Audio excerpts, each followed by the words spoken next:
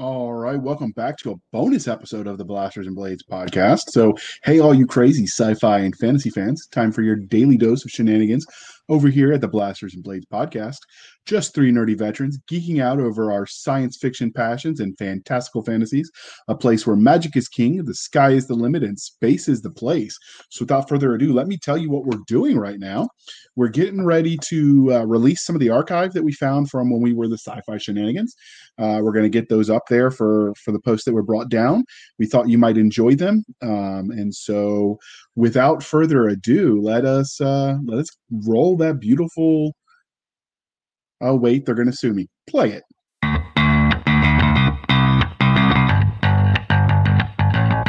Hey, all you crazy sci-fi fans. Time for your daily dose of insanity over here at the Sci-Fi Shenanigans Podcast. Just three nerdy veterans geeking out over our science fiction passions. A place where the sky's the limit, space is a place, and nerds run the world. And without further ado...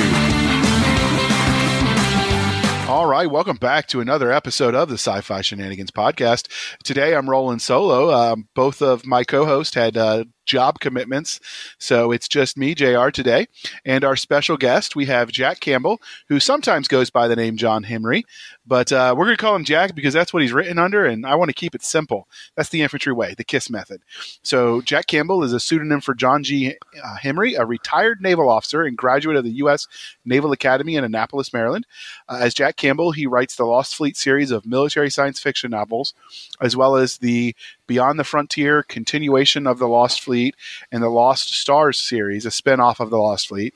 He has also written the Stark's War series and the Sinclair's Jag in Space series, and has written many shorter stories featuring space opera, fantasy, time travel, and alternate history. Many of these stories can be found in the 3 Jack Campbell ebook anthologies. He lives with his wife, the Indomitable S. That is her name, people. Check her birth certificate if you don't believe me. And 3 children, 2 of whom are autistic, in the sunny state of Maryland. Or at least it's sunny sometimes. It's not like Philadelphia where it's always sunny. Dad jokes. Sorry, it's the best I got. Dad jokes, I mean. So the second part of the introduction, dear listener, is how we found them. But before I do that, did I get everything right on the intro? Yeah, pretty much. Yep. Perfect, because I shamelessly stole it from your Amazon page. So I actually first found Jack through his books. Someone recommended The Lost Fleet to me after I finished Tim Taylor's Human Legion series, and it was amazing. So, you know, what more is to say? Anyway, when I first started writing, I actually wrote you a letter, sir, which you graciously responded to. I don't know if you remember. It was about 2 years ago. And so when we started this podcast and we had enough episodes under our belt that people took us seriously, I knew we had to reach out, and the rest was just a matter of scheduling. So welcome to the show, sir. Thank you. Glad to be here. So the first thing we like to ask our guests, sir, is the religion question. Star Wars, Star Trek, or Firefly? Yes. I'm a universalist when it comes to such things. As long as it's well done, the universe doesn't matter. All right. Fair enough. So is there anyone that you have a favorite, or are you not going to commit? I suppose the sentimental favorite would be Star Trek, because I saw the original series in the movie theater on Midway Island. So I was seeing it on the big screen when other people were just watching it on TV. Yeah, that was one of the things that you could do when you're in the military. Sometimes you got to see really movies that weren't intended for the big screen on big screens. So we did that when we were in Iraq. In fact, one of the times we were in Baghdad, they had, I think they were watching, what was that? Lost was really big, and they were watching that on the big screen. So what is it about science fiction that you love? I suppose the biggest thing about it is that it lets you look at things from totally different perspectives. You can take a familiar situation and set it somewhere else and change the names of the players and gain a different appreciation of what's going on and how it appears to other people. It really lets you play around with how you see things. And I think that's tremendously important because, you know, you get familiar with seeing something, you don't really think about it. So science fiction helps you think. Fair enough. So what is your first memory of watching, reading, or playing games in the genre of science fiction? I think I was in fourth grade when I saw in the school library a copy of The Mastermind of Mars by Edgar Rice Burroughs. And at the time, I was really big into history and mythology, and I picked that book up and I started reading and said, oh my gosh, here's somebody, they made up their own history, they made up their own mythology, and this is really cool. So Edgar Rice Burroughs was my gateway drug, as it is for so many people. Have you gone back and read it now as an adult? Mm-hmm. Does it stand up for you to your memory? Sometimes you find those childhood books that you read and loved, and you go back to them and you're like, yeah, what was I thinking? Well, the Mars books are interesting. Edgar Rice Burroughs is interesting because in many ways he's a lousy writer. He does a lot of things, coincidence and just remarkable things that just don't make any sense at all. But he's an amazing storyteller. So even as a writer of some experience and reading over these things and seeing all the problems with the actual writing, at the same time, the story was so compelling that I'd say, okay, fine, let's keep reading and find out what happens next. So it's an interesting example of how to tell a story so well that it really doesn't matter how good the writing is. Fair enough. So how did your love of science fiction as a genre transitioning into you writing your own novels? Well, it's I wanted to try writing, and this was something I'd always enjoyed reading. So I wanted to try to do the sort of thing that I'd enjoyed so much, to see if I could create that same feeling in other people. If I could play with ideas and settings and everything else in the way my favorite writers had. So I decided to give it a shot. Well, we're glad you did, sir.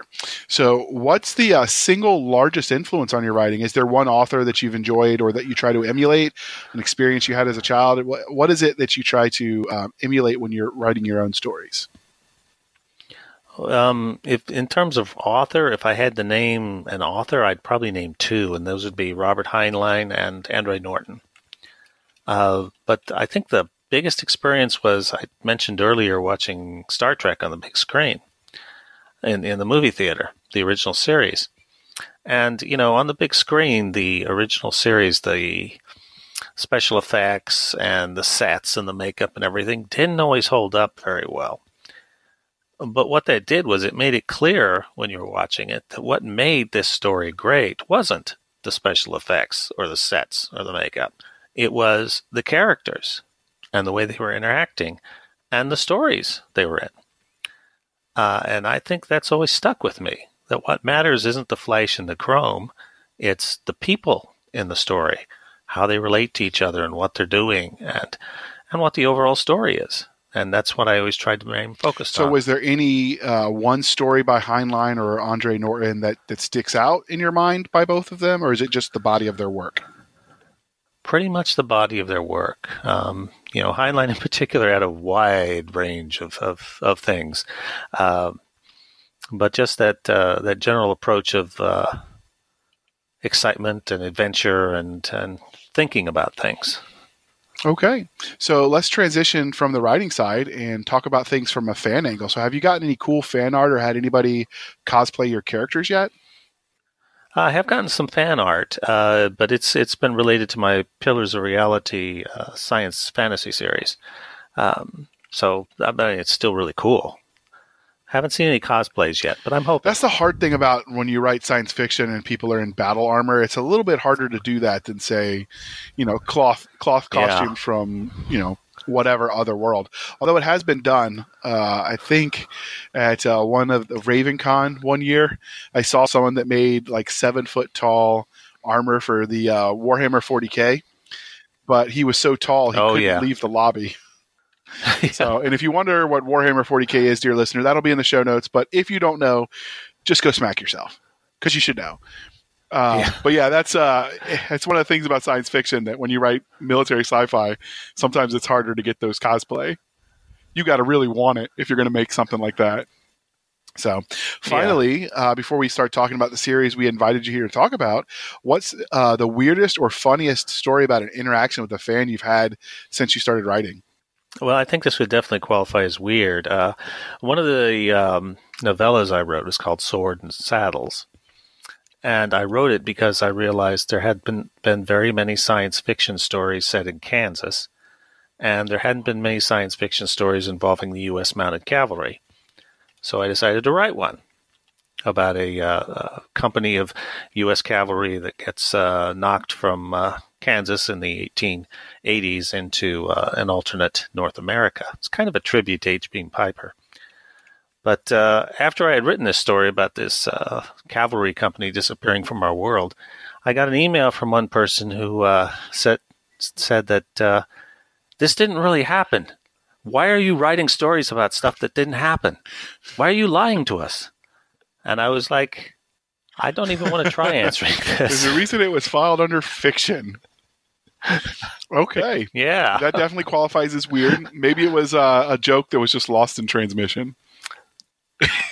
All right. I hope so. So now, dear listener, this is the part where I list out the various series that he has written as Jack Campbell. We have the Genesis Fleet series, the Lost Fleet series, the Lost Fleet Beyond the Frontier series, the Lost Star series, the Pillars of Reality series, the Legacy of Dragon series, Stark's War, a Paul Sinclair series, the Lost Fleet Corsair graphic novel series. They look amazing. I'm going to have to buy them when I get paid again. The Last Full Measure, a standalone story. Swords and Saddles, which he mentioned, a standalone story. The Sisters Paradox, another standalone story. We have Borrowed Time, a standalone. So It Begins, a standalone. And I didn't even realize you'd written all those until I prepped this, and now I'm going to have to talk to my wife about maybe she can give up her chocolate for a week or something so I can buy these books. We'll see how that goes. If you don't hear from me, dear listener, send a search party. We have Breach the Hull, a Defending the Future anthology. By Other Means, a Defending the Future anthology. Ad Astra, a anthology. And I will say, dear listener, we've talked about this with other authors, that as a TradPub author, some of his books are harder to find because they're not linked but in series. And if you want to find them, you got to really want it. But this one is worth it. So, follow those links on Amazon. Seriously, it's worth your time. I know that's something that's way outside your control, but anyway, so while all of those sound like amazing books, today we're going to talk about his Lost Fleet series, specifically book 1, The Lost Fleet Dauntless. So how did you come up with the idea or premise for this series? There were actually two inspirations. One of them came when an author who was writing in the Star Trek universe asked us if it was possible to do a long space retreat in Star Trek. And we all said, no, that wouldn't work with Star Trek. You'd either be caught right away or you'd get away. But it got me thinking, could you do a realistic long retreat story in space? And the classic long retreat story is Xenophon's March of the 10,000. And, could I do that in space and make it feel real, right? But I didn't know how to do it, so I packed it in the back of my brain. And another thing I'd been thinking of for a long time was the sleeping hero stories, legends. The most common one in the U.S. or in the West is King Arthur, where you've got this great hero from the past who isn't actually dead. They're sleeping, and when their people really need them, they're going to come back and save the day. And everybody agrees that there were real people behind these legends. And, I was wondering what would happen if this real person did indeed wake up and discovered what everybody thought they were, and everybody's saying, save us, save us. And how would that be? And that also is just set in the back of my mind for a few years. And then at one point I realized I could combine those two. And together, they made the Lost Fleet. That's a good way to start it. Whenever you throw King Arthur in there, you've got my attention. So when I read the blurb and several of your reviews, there's obvious comparisons that jumped out. This seems very similar in the vibe to Patrick O'Brien's Masters and Commander series, except that it's set in space. But the same ambiance, I think, that you created. Was this similarity intentional or just happy coincidence? I think it was more coincidental than anything else. The fact that I was trying to create a very realistic setting in space to treat the whole thing as if it was really happening and all the characters as if they were real.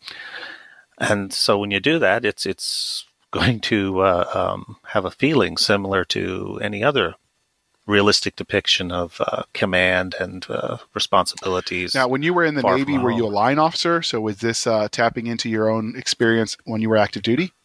Yes, I was a line officer setting out, later transferred into Intel, but remained surface warfare qualified the whole time. Okay, so dear listener, I will, in case you don't know, throw a link to line officer so you can get a quick explanation. But in a nutshell, for the Navy, that's the officers that command ships as opposed to support or medical or law. So, Right. so the premise also sounded similar to what David Weber did with his Honor Harrington series. Now, were you aware of that series? Was this intentional when you started writing this? I was aware of the series. I hadn't read any of them, so any the premise and the other stuff was coincidental again, because I certainly wasn't familiar with any details of what Weber was doing.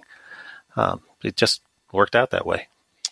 Okay, I got that one from your reviews, and I think some of that is Weber's one of the ones in a world where everyone's writing Space Marines that he threw a lot of Space Fleet in there. I think and that's what makes it stand out. So whenever you have somebody else writing, focusing on the Navy as opposed to the swashbuckling Space Marines, the comparison's going to be thrown out there. So, not to say this series, dear listener, doesn't have plenty of action. It's just main character is a swabby.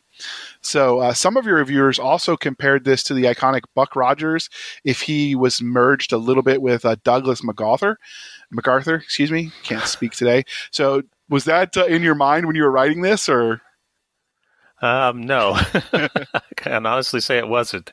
I mean, I'm well familiar with Buck Rogers, the comic strip and the original Armageddon 2400 AD novel. Certainly they probably had some influence, and historical commanders certainly had an influence on it. But Buck Rogers meets MacArthur, no, I didn't set out to do that. Well, when I read that comparison, I kept thinking, did I have anything where we were Patton in there? That would have been a fun one. Buck Rogers with Douglas MacArthur and Patton. Then you'd be onto something. So. Oh, wow. Blood on the decks, I tell you. Well, I mean, when you're standing in the middle of a desert shooting at a plane with a pistol, it's kind of hard to top that, although MacArthur was close. So, finally, some of your reviewers thought that your universe reminded them of Horatio Hornblower series, but in space. Was this story written... was the story by C.S. Forrester, part of your inspiration in addition to the Trek and the King Arthur type legend? Well, I have read the Hornblower series, of course. So I'm sure that in many ways it did inspire me. One of the things I liked about it particularly was that he recognized how the burdens of command alter what the character can do as they rise in rank. Once you're the captain of the ship, you can't go out on the raid. You've got to send somebody else, which can be extremely difficult. So certainly those aspects of the sailing navy played a role in the story that I told as well. Okay. There was definitely some of that damn the torpedoes full speed ahead in your story. And so now we're going to talk about the story itself, which is the fun part of the interview. So why don't you tell us a little bit about your main character and what makes him unique in a crowded field of science fiction? Well, John Geary, he's just considers himself an ordinary commanding officer. He's part of the Alliance Fleet, large spacefaring organization. And a convoy he's escorting with his cruiser gets attacked by surprise attack by the Syndicate worlds, the bad guys in the universe. And he manages to hold them off long enough for the convoy to get through and carry a warning that these surprise attacks are coming. And he's thought to have died in the attack. And the Alliance is desperate for heroes as it's fighting this war. So they play him up to be the greatest hero ever, feeling that he's safely dead so he can't show up and cause any problems. Well, it turns out he's frozen in survival sleep in a damaged escape pod. And he's found about a century later. The war's still going on, and it's had pretty serious impacts on society and the military and everything else when you fight a war for 100 years. So he's horrified to discover that everyone he knows is dead, and to see the changes in his people that have happened in a century of war. And they're all looking to him to save the day. And he knows he's not this amazing hero that the legends say. But at the same time, he has to do his best to be that person in order to save the Alliance and the people who are counting on him. So he has to balance the need to try to be the hero with never believing he's actually this amazing person who deserves this special treatment. He has to deal with immense responsibilities and yet keep his head level, never believing that he's being uniquely singled out for glory or bad things happening to him. He has to live up to these challenges. So one of the things I'd heard when I was active duty, when I was in the Army, was that when someone got the Medal of Honor, even though it was the highest award for bravery, and most of the people that got it didn't live to tell about it, those who had earned it and lived, that they could never stay on active duty because they would never be treated the same and allowed to do their job. And so most of them, by the time they're getting it, they've gone on to civilian life to the greatest degree possible. Obviously, World War II was the exception. So I liked that about your story, where you showed what would happen and why that is believed to be true. Because he didn't get the Medal of Honor, obviously, but he was essentially revered like he had, and then have him come back and have to deal with, all of that with no other choices. That was definitely interesting. So that was well done. Were you familiar? I don't know if the Navy has that belief, but I've heard that in the Army. Was that something that you had heard? Well, just and looking at historical examples, of people who've received high awards, and how do you acknowledge that and deal with them afterwards? And I was very impressed with those who have gotten their rewards and gone on to just do their job afterwards. It's just one more thing as far as they're concerned in their resume, and they're still just an officer who's doing their best. So that certainly played a part in creating the character. Okay. Was there any secondary character that was especially memorable to you? And if so, could you tell us a little bit about them? Well, there were quite a few. Part of the idea behind it with my hero was that he recognizes the need for people to second guess him. So he has kind of this sort of like Nelson's band of brothers around him, other commanding officers who he talks to, and he expects them to give him candid assessments, and he listens and he decides whether or not to follow it. So there's a lot of those. But there was one character in particular I created who's a civilian with the fleet, Victoria Rione. And I made her on purpose because in fiction, oftentimes, the good people on the side of the good guys, are good people. They're fun to be around. They're all working together, etc. And Victoria Rione is someone who is very unpleasant to be around. She's on your side, but you can't really like her very much. And I put her in there on purpose to illustrate this idea that somebody can be a really valuable ally, and yet you don't really want to spend a lot of time with them. And certainly in the first few books, the response I got to her was, "Why don't they shove her out the airlock?" But then as the series went on, I heard more and more of people liking her and recognizing the role she played. So she's probably the most significant secondary character. Do you see her getting her own spin-off at some point? Well, spoilers. That can't happen.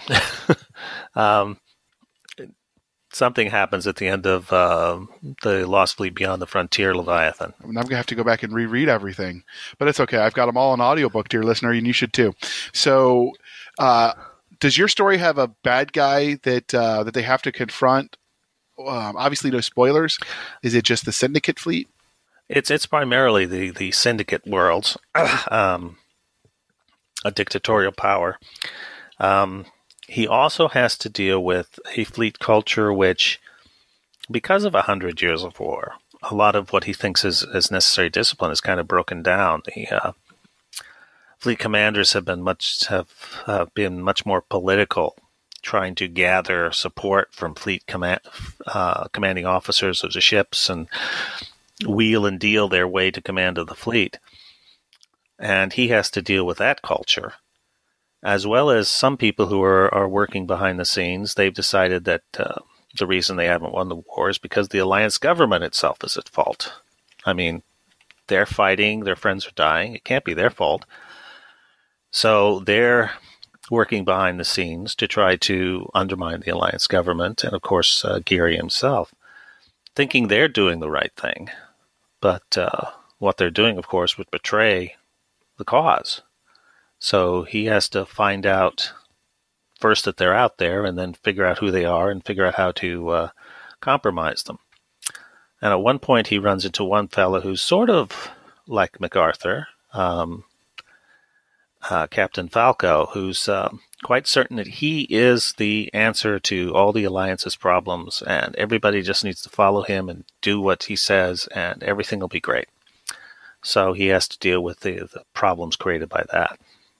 So kind of a real-world situation as far as many different fires going on that he has to deal with at once. Okay. So finally, is there anything that you can tell us about your universe? There, in miniseries, the worlds where the story is told is as much a character as the protagonist or antagonist.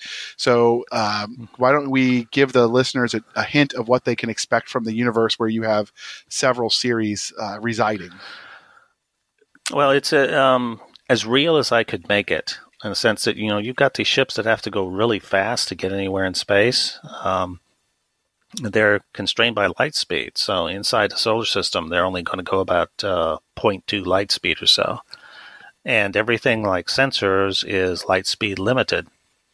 So if something is 1 light hour away, you're seeing what they were doing an hour ago.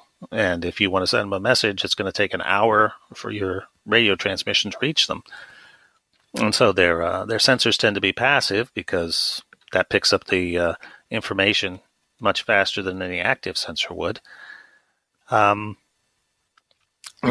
So because these ships move so fast, I figure it wouldn't make sense for them to slow to a stop to engage each other, as you see in a lot of these things. So very fast, rapid engagements, milliseconds long, as they clash and then come around to do long repositions, sort of like SR-71's trying to dogfight. Okay. And weaponry that matches that. They've got particle beams, which they call hell lances. For close in, they've got what they call grape shot, which is grape shot. It's metal ball bearings, which is a great weapon in space. Nice kinetic weapon. And they've got missiles, which can engage at a certain distance. But because the ships are so fast, you've got to be pretty close to each other to engage. And then the way they get from star to star, there's two different methods. There's the jump drives, which go into jump space, but to enter jump space or leave it, you have to do it at a star. And their distances are... the range of the jump drive is limited, so pretty much you have to jump from star to nearby star to nearby star. And then there's another faster-than-light system which was created while Geary was in his survival sleep, and that's the hypernet gates, which are linked in sort of a quantum manner. So you go in one, you're not really traveling as far as the universe is concerned, but you come out the other one far away after a certain period of time. So I've got faster than light, we got particle beams, no teleporters. They use shuttles so that I can have pilots. Because you got to have pilots in good military good military fiction, right? And of course we got Marines. Okay. Well, this is the part, dear listener, where we pause to shamelessly shill for the man. So bear with us through this commercial interlude. Under 30,000 feet of water, the exploration rig Leaguer has discovered an oil field larger than Saudi Arabia. With oil so sweet and pure, nations would go to war for the rights to it. But as the team starts drilling exploration wells in their race to claim the sweet crude, a deep rumbling beneath the ocean floor shakes them to their core. Something has been living in the oil. Paul E. Cooley's The Black is a techno-horror thriller reminiscent of movies such as Leviathan and The Thing, and puts terror right into readers' ears.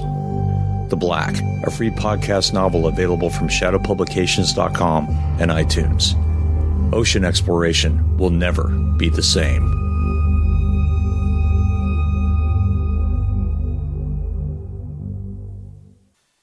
All right, welcome back. Thank you for sticking with us through the commercial break. We are still here with Jack Campbell, author of the Lost Fleet series and several spin-off series in that universe. So we were just done. You were telling us about the series in the universe, that the series is set in. So one of the questions I have when you were telling us about Blackjack, I sort of remembered. So one of the things that you did when Blackjack came back is you dealt with what happened to his family that he left behind and how his name affected them. So how did that come about? Was that something you intended to do, that you added on the spot? Yeah, I pretty much thought about what's the legacy of a hero. You know, somebody like John McCain coming off your grandfather was an admiral and your father was an admiral. So what are you going to do? That kind of thing is sort of a ghost constantly hovering over someone when their ancestor has done something. So I wanted to show the impact of this on his family on a very human level, that it's not, wow, this isn't wonderful, but it actually creates some serious problems for his family. Okay. So another thing that I was thinking about when you named the series, each of the first series is the Lost Fleet, and then Dauntless, and then several other ship names. So was that your intention, naming it that way going forward? Was that something that was just the publisher said that would be a good way to do it? That was my intention going forward. One of the things you don't think about when you're first starting writing is how hard it is to title books in a series, because the titles have to be consistent in a way to tie the series together. And you can very quickly find your hands tied by whatever your first title was and trying to find out ones that are consistent with that for follow-on books. So Lost Fleet was my third series, and I figured, okay, I've learned how to do this now. I will just name each book after a ship. And that way I've got all these ship names to use, and they'll provide nice, strong names. And it's worked out pretty well in that respect. Plus, the ship names I'm using are the sort of universal qualities that appeal to us in ship names, sort of things that Royal Navy ships have, that people just read them and say, yeah, that sounds like a great ship, rather than names of individuals or battles that people may not know of. So was there ever a fear then when you're using ship names that were aspirational qualities that you would run out of synonyms before you ran out of book ideas? Well, I wasn't sure I'd have more than 6 books to start out with. So it is getting a little more difficult now, certainly. But I mean, there's a lot of different names. I keep threatening to use Indefatigable as a book title, but... that would be a fun one for people to spell. That's right up there with Cthulhu. Nobody knows how to spell it. Yes. In fact, there's even a book out there about the joke is that nobody knows how to spell Cthulhu. Yes, Cthulhu is hard to spell. Mm-hmm. All right, I'm going to throw the Cthulhu links in there so you know what we're talking about, dear listener. As usual, my overly thorough show notes will be available for you when you listen to this. So Dauntless is clearly part of a series. I know because it says so in the title, and even a stupid grunt can figure that out. There are currently 6 books out in this series with several spin-offs. Will there be more from these characters? Where do you see this universe going in the future? Well, I just finished the Genesis Fleet trilogy, which is a prequel set centuries before the Lost Fleet, because I wanted to set out what the Alliance was a little more, how it had formed. And now it looks like I've just gotten a good offer for a follow-on trilogy, which will pick up where the last Lost Fleet book, Leviathan, left off. So that will probably come out, first book in that trilogy will probably come out next year, and that will continue the direct story of Blackjack and everybody else in the series, and and what happens after the events in Leviathan. So do we ever get a chance to see the universe through the eyes of, and sometimes, dear listener, we ask questions we know the answer to, because you might not know, but do we ever get to see the universe through the eyes of the Syndicate, or do you only stay with the Alliance as the point of view characters? Well, I did do that. The Lost Stars series, which is set in a Syndicate star system, and it's sort of the example I was thinking of was England when Rome was crumbling, and you have the local leaders trying to establish a follow-on system. So the Lost Stars is about these people who were raised in the Syndicate, the leaders in particular, and they're trying to come up with something new. They've never been taught anything else, any other way to rule except by threats of assassination and lying and every other manipulative way to go. And they're trying to come up with something new. So that was very interesting. And it was a lot of fun to write, but it tells how the Syndicate's people view things, how the Syndicate Empire is now crumbling and why it's crumbling. So that was a fun exercise. So is there any plans to go back to that series with those characters, or is that story done in your mind? I think in the new trilogy, I'm going to be merging those storylines with the Lost Fleet one, because they always interwove with the Beyond the Frontier series, but they also merge in a sense at the end of Beyond the Frontier and Lost Stars. So I will probably merge a fair amount of that in with the follow-on trilogy that's coming. Okay, so we've mentioned, dear listener, that Jack was a naval officer, and so in the Army we have things called sand tables. I know the Navy has an equivalent where you war game it on a sort of 3D map. Was that something you did when you were writing these stories? Well, I learned how to handle relative motion with large objects when I was a ship driver. And I think that helped a lot in being able to visualize the 3D actions in space. Plus, I used what the Navy calls aviator hands. You know how when pilots talk, they move their hands around to show here I was and there he was and that kind of thing. That actually works pretty well for figuring out where someone is relative to someone else. So you got to play Top Gun for a little bit. Yeah, in a sense. But, I'm using ships which are, well, they're sort of like ships and sort of like aircraft, but mostly they're spaceships, so they're different. But nonetheless, being able to figure out if someone's here and someone else is there and what happens, how do they need to move, and then factoring in the time differences created by the fact that the distances are so huge. I just kind of did it in my head, and I'm not sure I could have worked it out any other way than in my head, because it's complicated. Okay, that's fair enough. I think the three-dimensional aspect makes that a little bit more complicated than telling stories of grunts on the ground. Because even if you're in a spaceship, it's still, for the most part, three-dimensional works.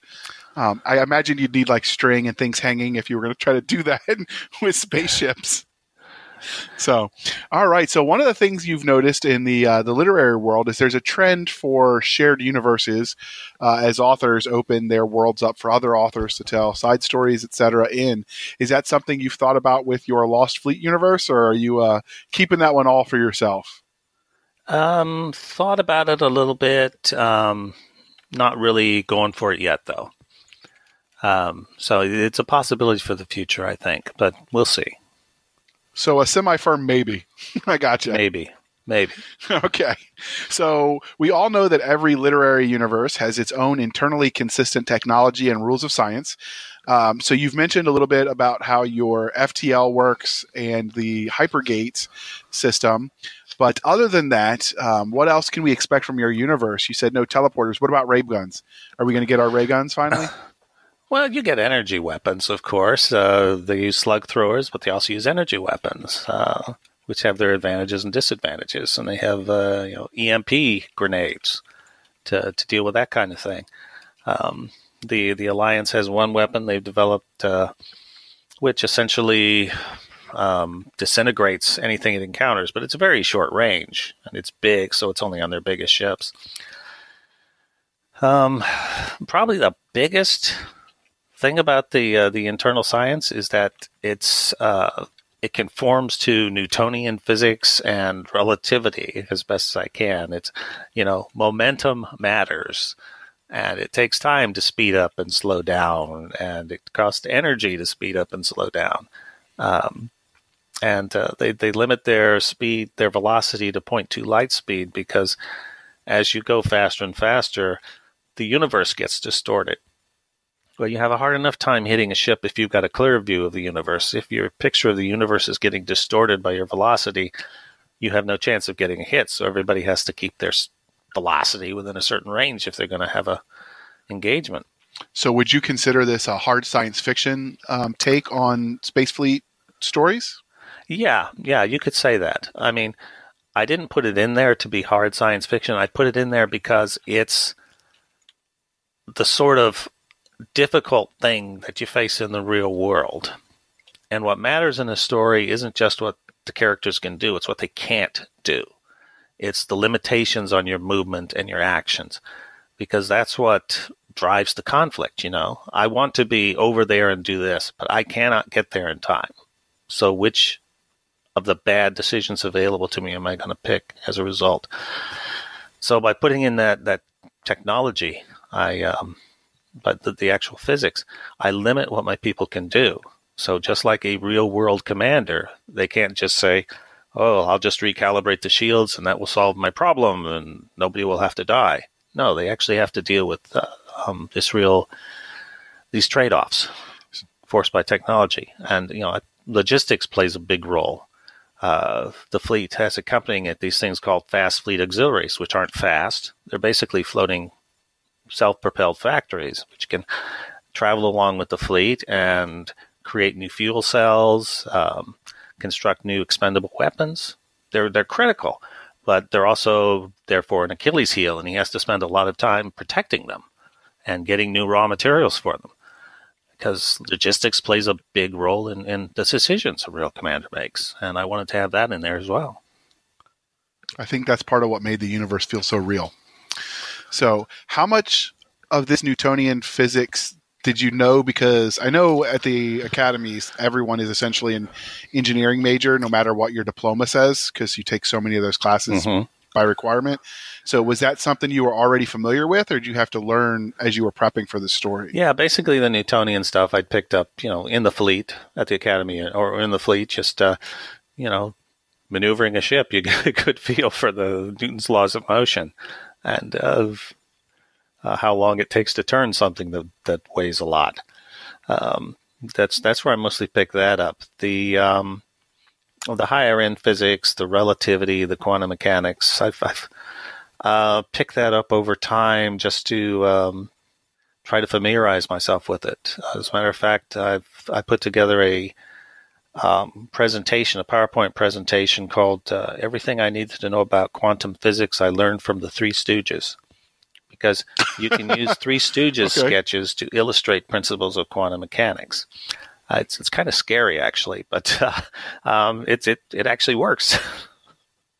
Is that something you've got available for your readers to buy? Well, I can't. No, it's not available to buy at this point. It's just something I give at conventions sometimes. That's awesome. All right. So does your universe have aliens in it? And if so, how do you go about creating them? Do you let nature inspire you, or do you try to create them out of whole cloth? Well, that's spoilers again. But we can't answer whether they are aliens. I can say that the way I do aliens is I try to make them really alien, not just people with funny foreheads or ears, in that they think differently. They think as well as we do, but they think differently. So a big challenge for the humans is figuring out, okay, we would not do this. They're doing it. It must make sense to them. Why? So there's my aliens are, partly based on what we know about biology and different species and everything. But they, at the same time, are not easy to understand. Okay. So when you prepared for this universe, because this is, I'm throwing questions at him, dear listener, because my mind's going a million miles because I've loved this series. I've read it like 7 times.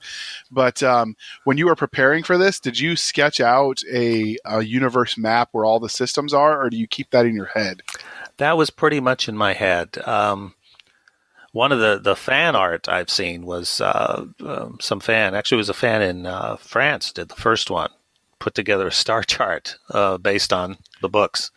His name was Jacques Bublé, and that map actually appears in the later books where to give a picture. But basically, it was in my head prior to that. Okay, I was going to ask, because if there was one I could buy on a print for my desk, I'd totally be doing that. But if you said it's in the later ebooks, because I've got the audiobooks, I'll go buy the ebooks if it's in there. The ebooks don't tend to have maps and charts in them. It's one of the real weaknesses of ebooks. They're in the printed versions, particularly in the UK editions and the French editions. But I'm going to have to learn to speak the King's English, I guess, because French is a little too much for me. So, all right. Well, we're going to transition to the reviews. I skim the reviews as I always do, dear listener. This helps the right reader find the right books. So remember, please be kind and speak your mind on the reviewing platforms. That's Amazon, Goodreads, BookBub, anywhere where you buy the book or people talk about books. Reviews matter. So the first book in this universe has 622 reviews at the time of recording, with a 4.3 star average rating, which is way too low. Clearly a 5-star book. But let's look at the negative reviews, because they can be equally as helpful in proper book selection. So one of the readers hated that your book ended on a cliffhanger. So does this reaction surprise you? I see that a lot, but then so many authors do it. I wonder if that's something they love to hate or they really do hate. What do you think about the take on the cliffhanger? Well, it's it's a series. It's not going to wrap up the story in the first book, I think anybody going in, if they're told this is a series, should expect that there's going to be some unresolved issues at the end of the book. It's not really, particularly Dauntless in particular, isn't a cliffhanger in the sense that, oh God, there's an immediate crisis. It's just, well, we haven't made it home yet. We got to keep trying. I think this is a case where somebody was looking for something to complain about. Yeah, I think so. Now, how long were your books on average? It's hard to tell sometimes with audio. Yeah, they average 100,000 to 120,000 words.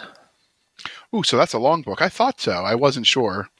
But I've seen some complaints that people complained a book was too short, and I knew it was like 90,000 words. I'm just, what do you want, a Sanderson novel? Yeah. Basically, they've been spoiled by these bug crusher fantasy books, which are 1,000 pages, and I'm sorry, that's science fiction hasn't gone in that direction. Their books tend to still be 120,000 words. When I first wrote my first series, the Stark books, the publisher was asking me for 60 to 80,000 words, and then the second series, the Sinclair series, they said try to make it 90, and now 100, 120 is pretty much the norm for science fiction, I think. And I know with indie, you tend to see about 75 to 90 range is the norm.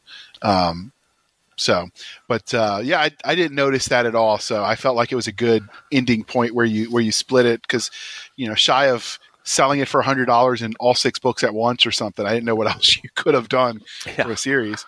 So this one is a little bit controversial. So one of your detractors felt like their complaint was that the writing style was too simple, which this is where it gets controversial, because I find that amusing, as other people in the 5-star review section liked that about your book, comparing your writing style to Tom Clancy. So does this polar opinion on the same issue surprise you?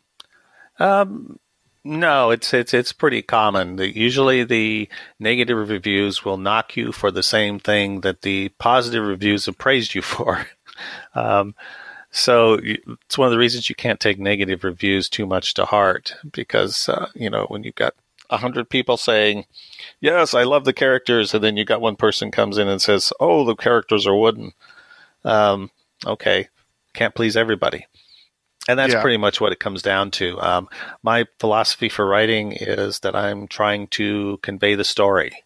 I'm trying to get across what I want to get across rather than impress people with how strangely I can use the language. So I do tend to write in a pretty simple, straightforward style. And again, that reflects the influence, I'm sure, of writers like Heinlein and Andre Norton. And that's just how I like to write. And a lot of people like to read that, I think. I enjoy it. Helps you get lost. I enjoy Shakespeare too, but when you're reading his, you're thinking about almost as much about interpreting what he's trying to say as you do about the story, which are ageless timeless for a reason. So I like the simpler, more modern style. I think it started, you're right, with the pulp era. Keeping it simple. I dig that.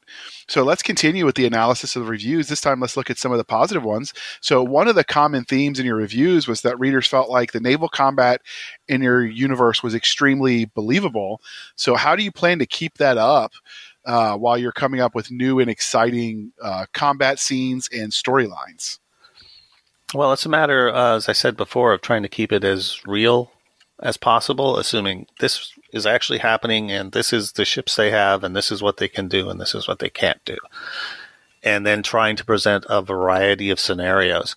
When I finished the initial Lost Fleet series and readers asked for follow-ons, the traditional science fiction path, going back to the Skylark of Space stuff, is you just keep making things bigger and bigger fleets, bigger ships, etc.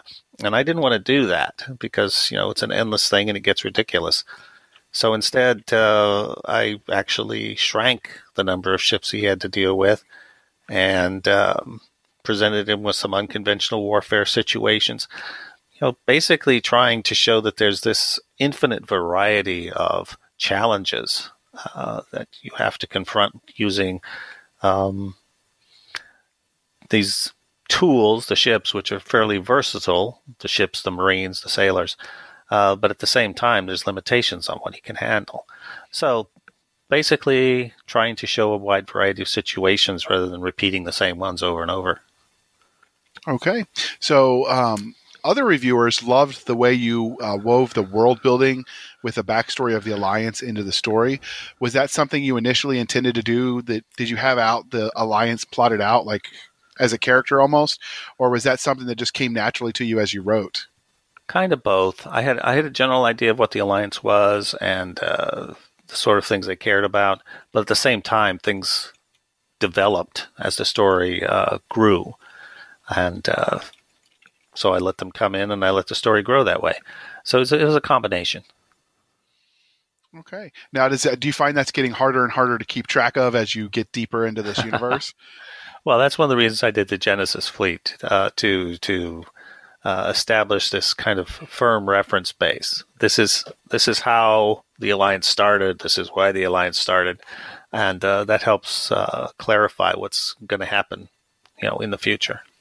That's one of the things I like that you did, and you can't answer it too much because it would be a spoiler. But you didn't just have, we lost contact with Earth, and it's just this mystical planet. Like, you addressed it. Earth still exists. It just wasn't the setting for your series. I really dug how you did that.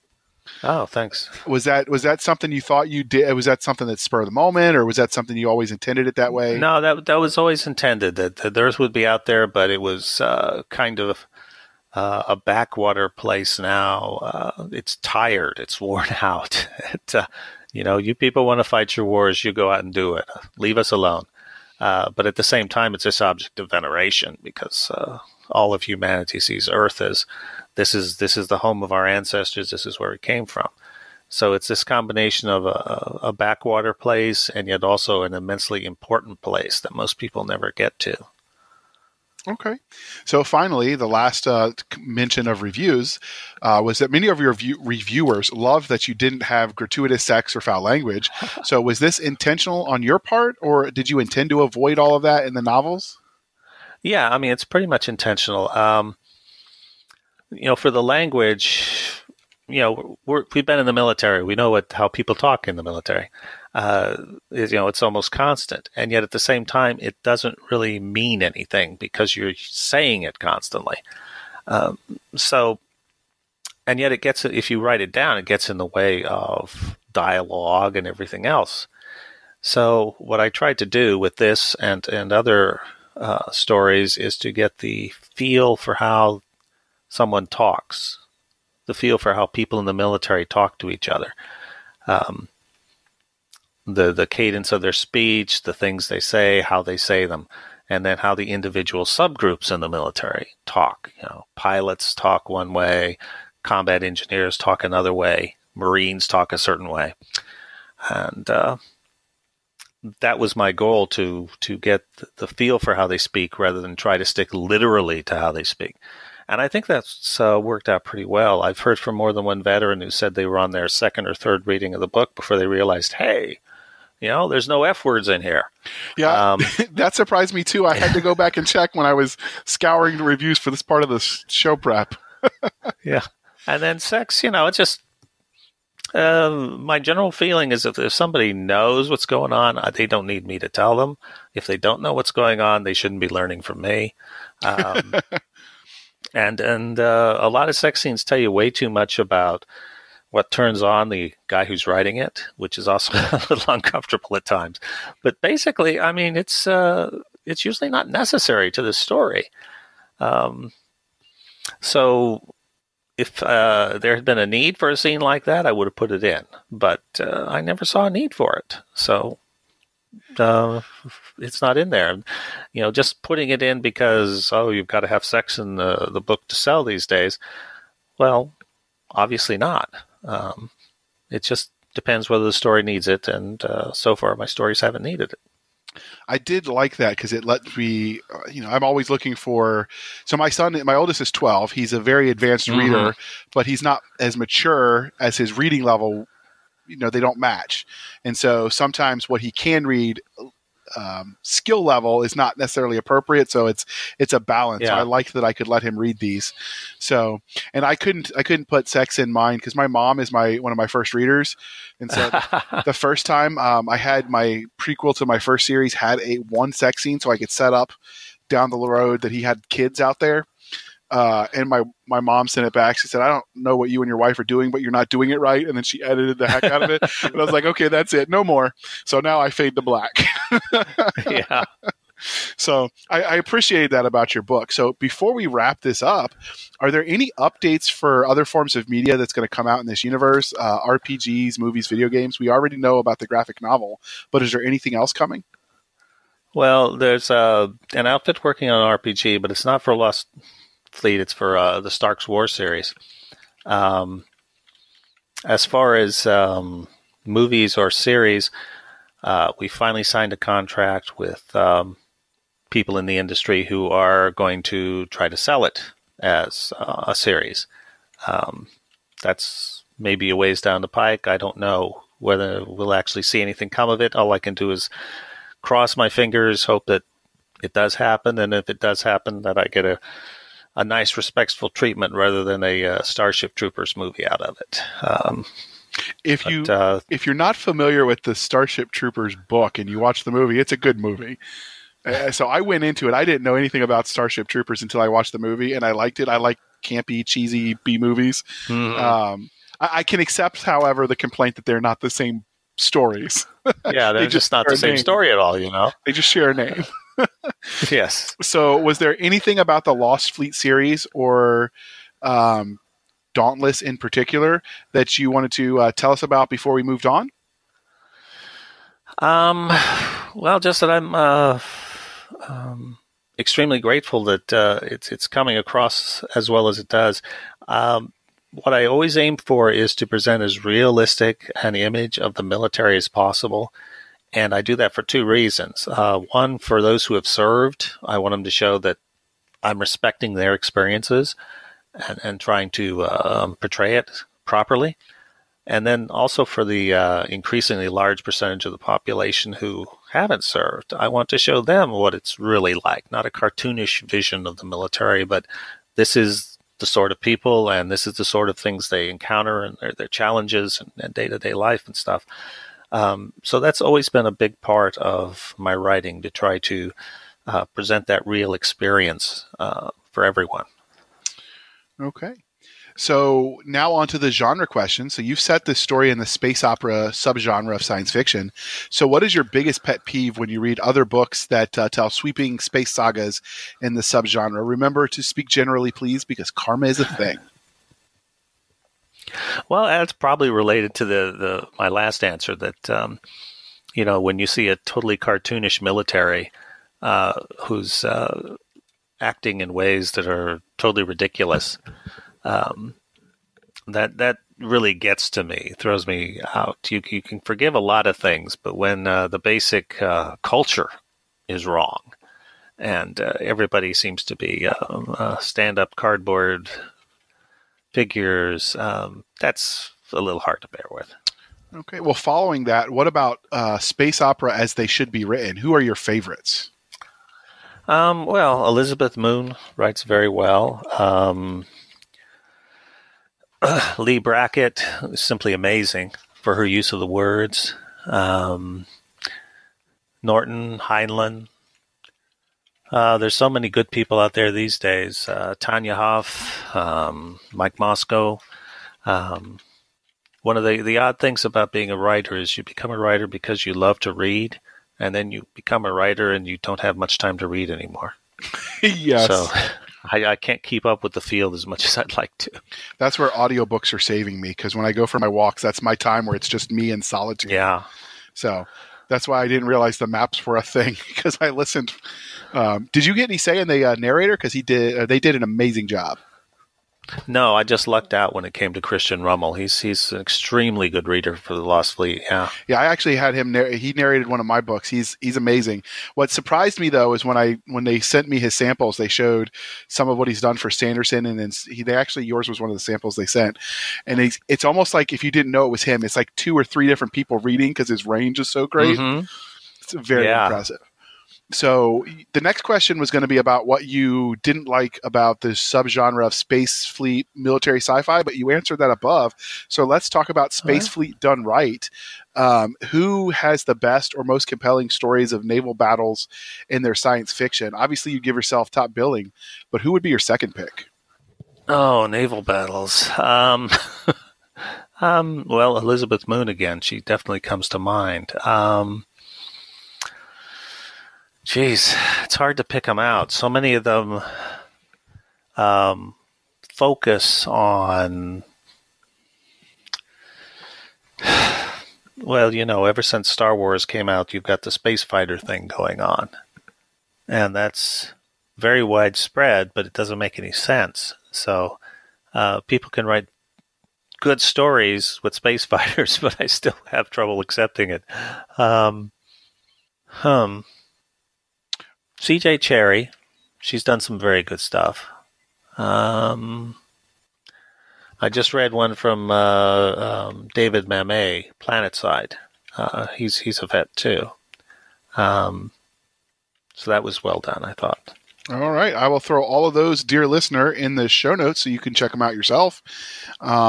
So more generally, do you prefer the Space Marine or Space Fleet side of military science fiction as a reader? Both. I like doing both. They're different stories, in some ways similar stresses, and yet also different challenges. So I like writing both, being able to mix it up to show the ground action and the space action, or the Marines boarding a ship and dealing with that. I enjoy the opportunity to tell stories in both ways. Okay. So speaking of military science fiction, your bio mentions that you served in the U.S. Navy as an officer after graduating from Annapolis. So we asked this of all authors who were also veterans, but how do you feel like your time in the Navy affected the stories you tell? Well, I already talked about how it, the experience helped me figure out the mechanics of the space battles. But other than that, just the incredible variety of people you meet, the fact that the military forces you to do things that you normally probably wouldn't have chosen to do, like spend a lot of mornings watching the sunrise while you're standing watch, or watch a lot of midnights go by while you're standing that watch. Learned a lot of technical things, practical applications of equipment, how to use them in action, leadership lessons in a wide variety of settings, the encounters with different cultures, by which I mean not just different countries, but also different militaries. The Air Force is quite a different culture than the Navy is. And it had an immense impact on me in terms of understanding that how you see the world has a huge bearing on the questions you ask, the answers you accept, and the way you see things. And that, I think, goes into everything I write. Plus, I very much want to portray the challenges of leadership and reflect the good leaders I worked for, and throw in some bad examples I encountered as well. So do you ever draw from people you knew in the military? Generally, always, but generally it's in a composite sense. I rarely use a direct one-for-one comparison. The exception of that was the 4 books in the Jag in Space series, which were the most directly based on my military experience. And there are several characters in there that are directly based on people I knew and worked with. All right. Well, enough about your books, Jack. Shameless plugging is over. So what are you reading in the genre of science fiction right now? Well, I mentioned David Memme's Planet Side. I just got another book from... I have no idea how good it is because it was sent to me to maybe provide a blurb. It's called Providence by Max Berry, and I'll have to see how that comes out. The other stuff I'm reading isn't actually science fiction. It's Mike Cole had brought out a book called Phalanx versus Legion about ancient warfare, which is pretty interesting, useful in fantasy scenarios. And I was rereading a book by Svetlana Alexievich called The Unwomanly Face of War, which is interviews with Russian women who fought on the Eastern Front in World War II, which is just a very powerful, interesting book, just full of research for feelings and experiences, everything else. I highly recommend it. Okay. So finally, dear listener, we like to remember the science that makes science fiction fun. However, because of scheduling issues and my kids getting ready to start school, we're recording this way in advance. So we're going to make this up to you, dear listener, by having a panel in the not too distant future on hard science fiction. But we've already got the show notes written and everything. So instead, though, today, the news articles that we might quote would be outdated way before you get this. So instead, I'm going to ask you this, Jack. If you could command any spaceship in any sci-fi literary universe, what would you choose and why? Well, if it couldn't be my universe, for sentimental reasons, I'm sure it'd be the original Star Trek Enterprise from the original series, just because that had... I was, still young, and it had a strong impact on me. And, the characters of Kirk, Spock, and McCoy are very iconic. So that's probably the one. Okay. And one more before we hit the road. So if there was any spaceship in any sci-fi literary universe you would not want to command, what would it be? It would be the Enterprise in the Star Trek reboot that came out a few years ago, which was, my gosh, what a mess. So my wife and I were watching that movie, and we kept quoting from Galaxy Quest saying, what is that doing on a spaceship? It's just, that's definitely one I'd want to avoid. So if I was going to answer that, I'd have to say any ship in your universe. I loved the universe, but sometimes your ships don't have long shelf lives. And No. they're on their third or fourth iteration in someone's lifetime of that ship because it got blown up that many times. So I definitely would not want to be on any ship named Unbreakable in your universe because I can't imagine good things would happen to it. Well, Invincible is regarded as a cursed name. That's like they're challenging people and they keep getting blown up, and then the fleet refuses to accept defeat, so it names another Invincible. Was that a conceit that you had planned, or is that just sort of something that happened? It kind of developed along the way. It just makes sense. It does, and that's why I thought it was so amusing. So as we wrap this up, Jack, how can listeners find you? And as usual, dear listener, they will be in the show notes. The best place to contact me is my website, jackcampbell.com. There's a link there, an email link, if someone wants to write to me. I'm also often on the Facebook on the Fans of Lost Fleet series group. So that's those two ways find out what's going on and ask questions and everything else. All right. And you can find us, dear listener, on our website at www.sfshenanigans.com, our Twitter at SFS_show, Sierra Foxtrot Sierra _show, our email podcast at sfshenanigans.com, and our Facebook group, facebook.com/groups/SFshenanigans.